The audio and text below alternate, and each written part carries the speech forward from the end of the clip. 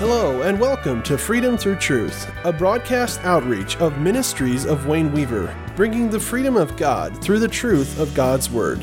Let's tune in to today's message. No, I believe what it simply said is you are on spiritual ground. The territory under you, the territory that is under you will be dealt with by way of promises. You are on a spiritual territory. So when we are on holy ground, we are on spiritual territory, if you understand that. I think that's important for us to see. You see, in a spiritual territory, you walk completely different. You walk in a different way. You analyze things in a different way. You cannot go by what you see, nor can you go by what you hear, but what God gives you. Now, this is very obvious.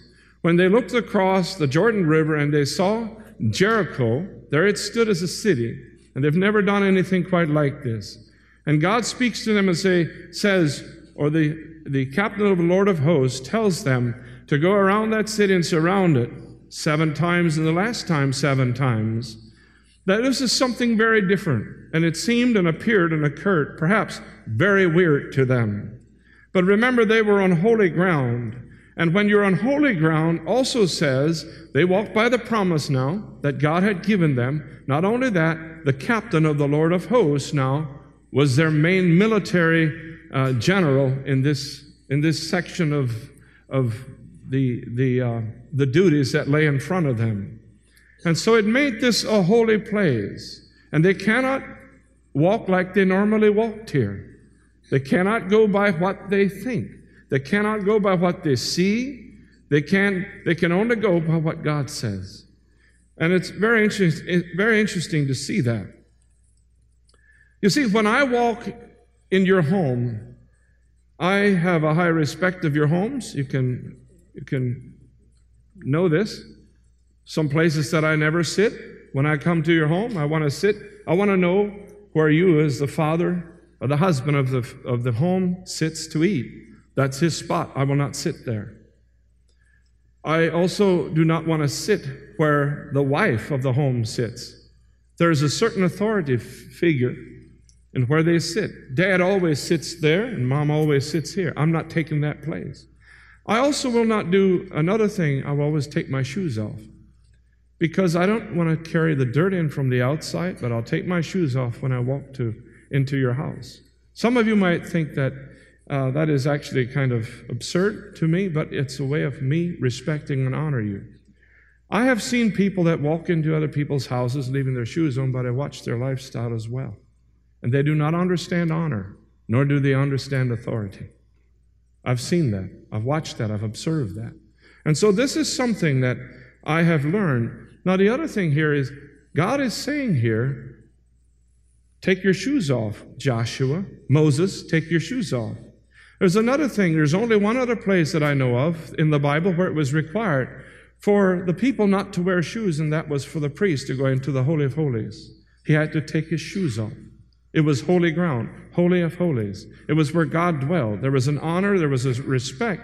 There was something special about that place, and it's symbolic of this is a place that God controls. This is a place where God is in charge. And I take my shoes off of here, and I walk carefully. It's a place of respect, honor, and it's also a real principle.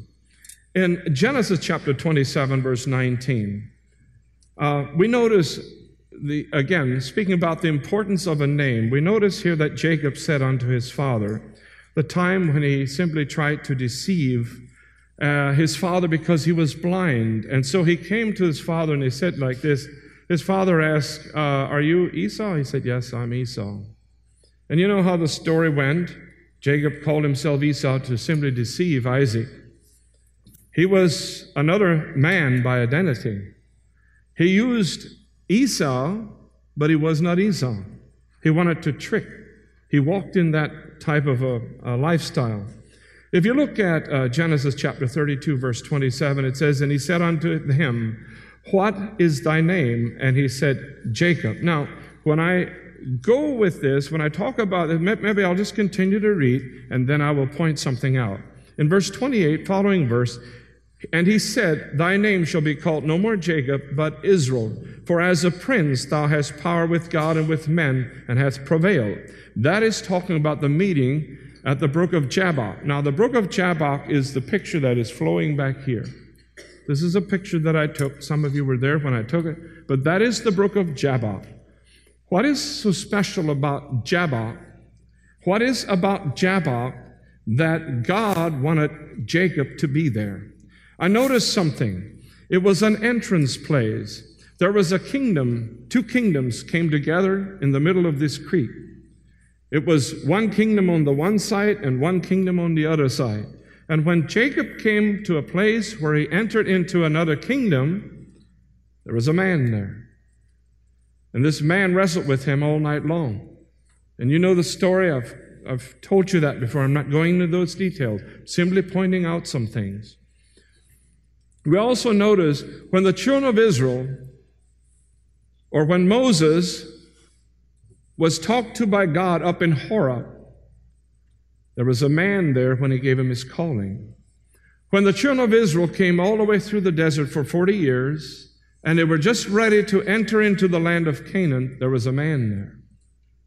So we see that three different voices from three different man or identity of something were at these kingdom borders. And also in the kingdom of God and the kingdom of heaven, which we will address later on, not today, there is a man there. And so it's important to understand there was an identifying that had to go on before they could go on.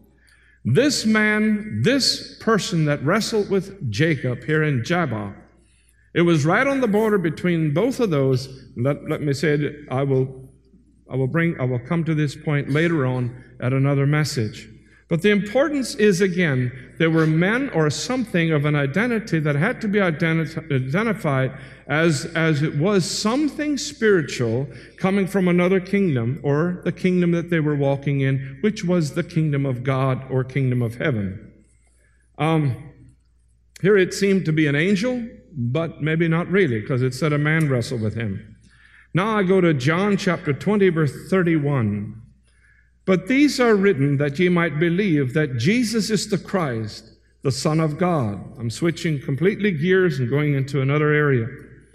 But these are written that ye might believe that Jesus is the Christ, the Son of God, and that believing ye might have life through His name, through His identity, through His name.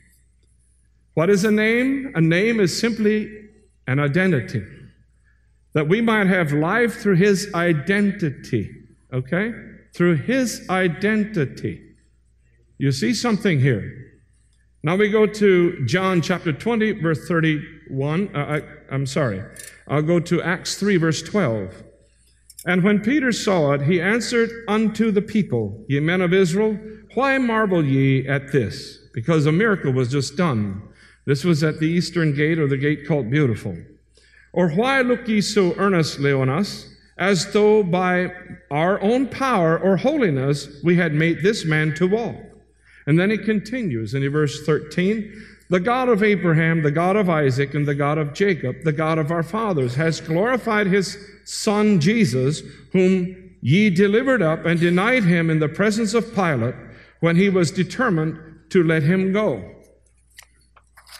Verse 14, but ye denied the Holy One, the just, and desired a murderer to be granted unto you. Verse 15, and killed the Prince of Life, whom God has raised from the dead, whereof ye are witnesses. Verse 16, and His name, through faith in His name, hath made this man strong. His name, identity. Faith in His identity has made this man strong, whom ye see and know. Yea, the faith which is by Him hath given Him this perfect soundness in the presence of you all.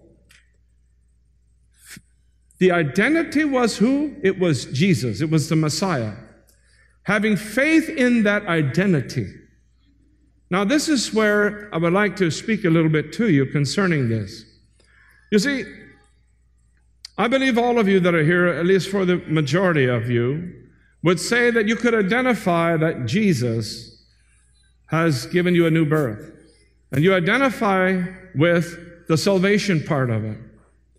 And here is very clear that it is, the identity was Jesus. Jesus is the life giver. He is the one that's changed me. He is the one that has completed salvation in me. It was Jesus. And I acknowledge that, and I acknowledge freely, but do I have faith in that name? Is it only good for salvation, or do I have faith in that name even further? Is the identity that I see in Jesus only salvation, or is it everything that Jesus is? Because in the identity of Jesus, there is everything that Jesus is. And so when I come to Jesus, I come to Him with everything that He has now. He has given me and is called to be my Father, and I call Him that. That puts me on a completely other place. That puts me in the river of Jabbok, where now I have a different identity. My identity is now Jesus, the Savior of the world, the miracle worker, and everything that He is, the Godhead in human body. This is what Jesus is, died and resurrected. So I have faith in Him for salvation, but I have faith in Him of who all He is.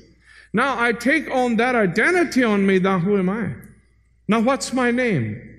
What happens here when I take the identity of Jesus and claim it and have faith in it? You know what happens? Jesus starts working in our lives.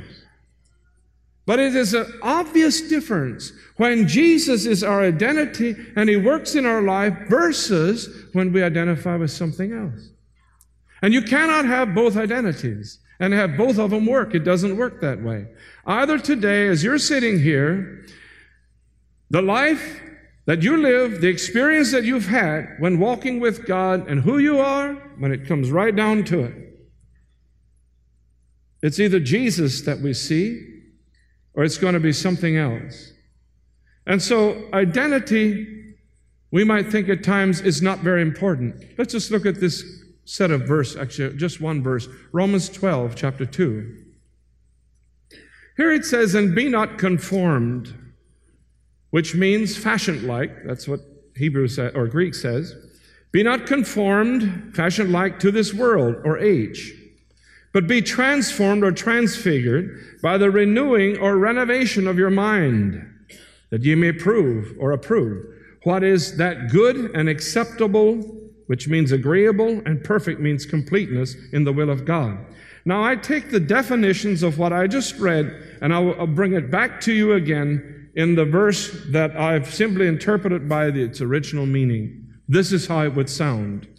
"And be not fashioned like the age, but be transfigured by the renovation of the natural mind, that you may approve that which is good, agreeable, and completely in the will of God." You see, when we're talking about identities here, we have a lot of different things that we can identify with. I can try to continue to identify and have an identity as my family. I can do the things that perhaps my father or my mother has laid out, and they want us to walk in that, and I'll continue to walk in the identity of that. That's all I get. Or I can continue to walk in an identity that is maybe identified from way of a culture, a cultural identity. And I can stay with that cultural identity, but I will only have that.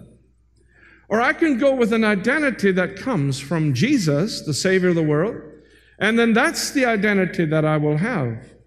Now He warns us here, and He warns it very clearly, and I think we need to take a look at this.